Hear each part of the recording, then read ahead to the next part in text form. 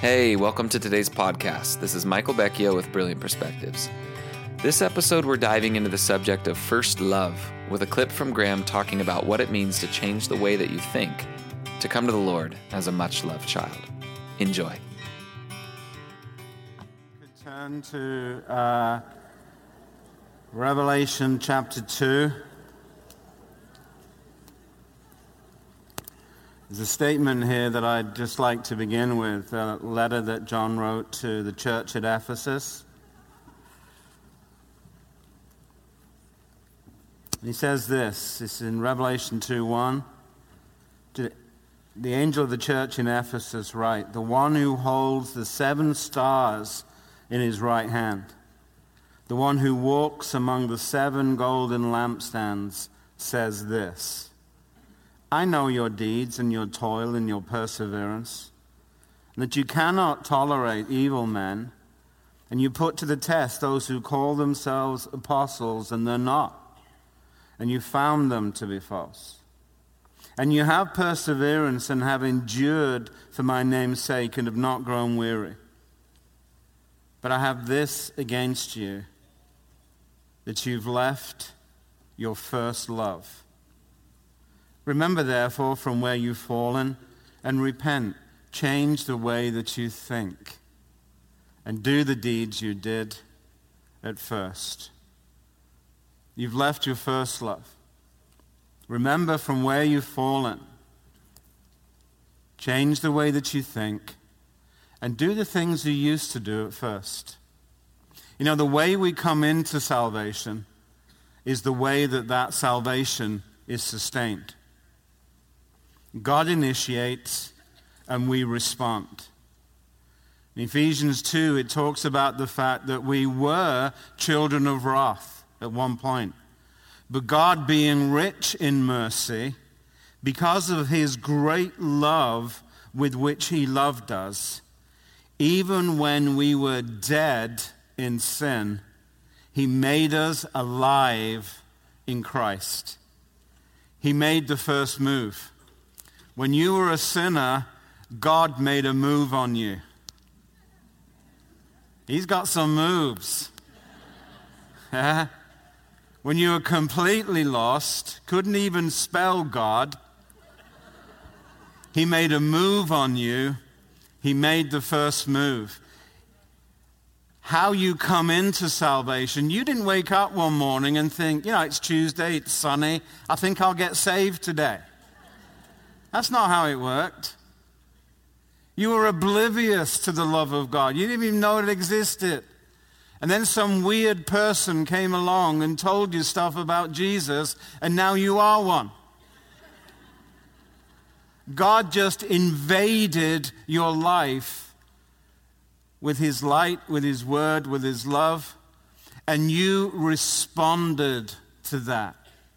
The way you come into salvation is the way that salvation is sustained. You are a responder. Get used to it. That is your role in the earth, is to be loved and to respond to that love. And so when this is John, who is the disciple that Jesus loved, who used to lay back with his head on Jesus' chest. He was universally known amongst the disciples as Jesus' best friend. Yeah? He is the one who gets the revelation about first love because he's been there. And when he talks about that you've left your first love, what he's talking about is you've left the principle of how life in the Spirit really, really works.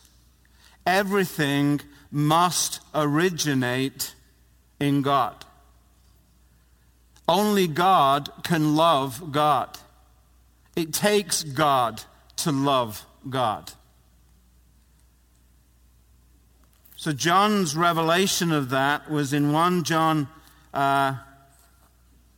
4:19, when he says, "We love him because he first loved us."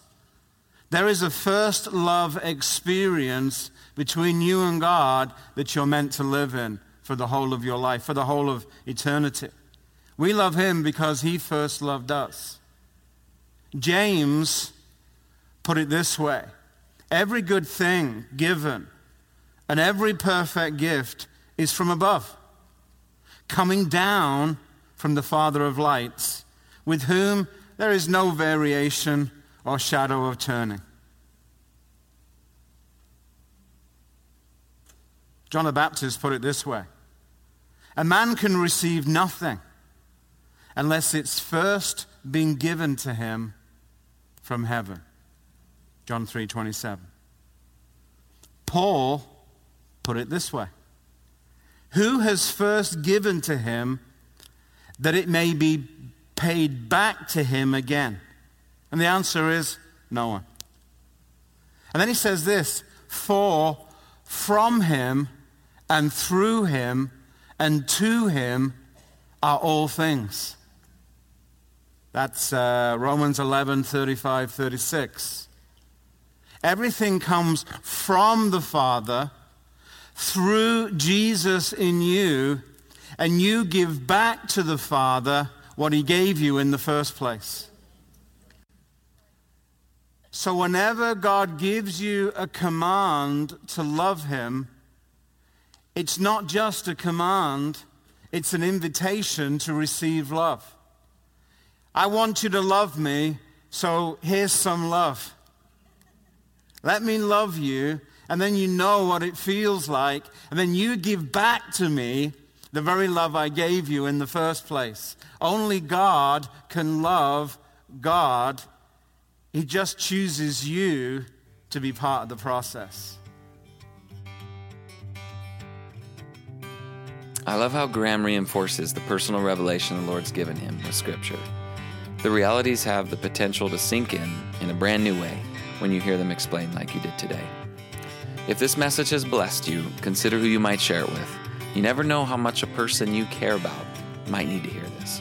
And that's what this is for the blessing of the body of Christ, to see Christians built up and encouraged, established in all that God has for them. I know that I have shared Graham's resources several times with others, and every time they've been a blessing. If you're interested, there's many ways to connect with Graham and Brilliant Perspectives. You can read our blog, subscribe to our newsletter, visit our online store. We also have our streaming video platform, Brilliant TV, with a whole library of teachings on many topics, plus guides that act as a handbook to unpack even more from what you'll receive. The Brilliant TV community has become a wonderful place of transformational learning and growth for many kingdom-minded believers. Check out the link in the description of this episode, and you can find out more.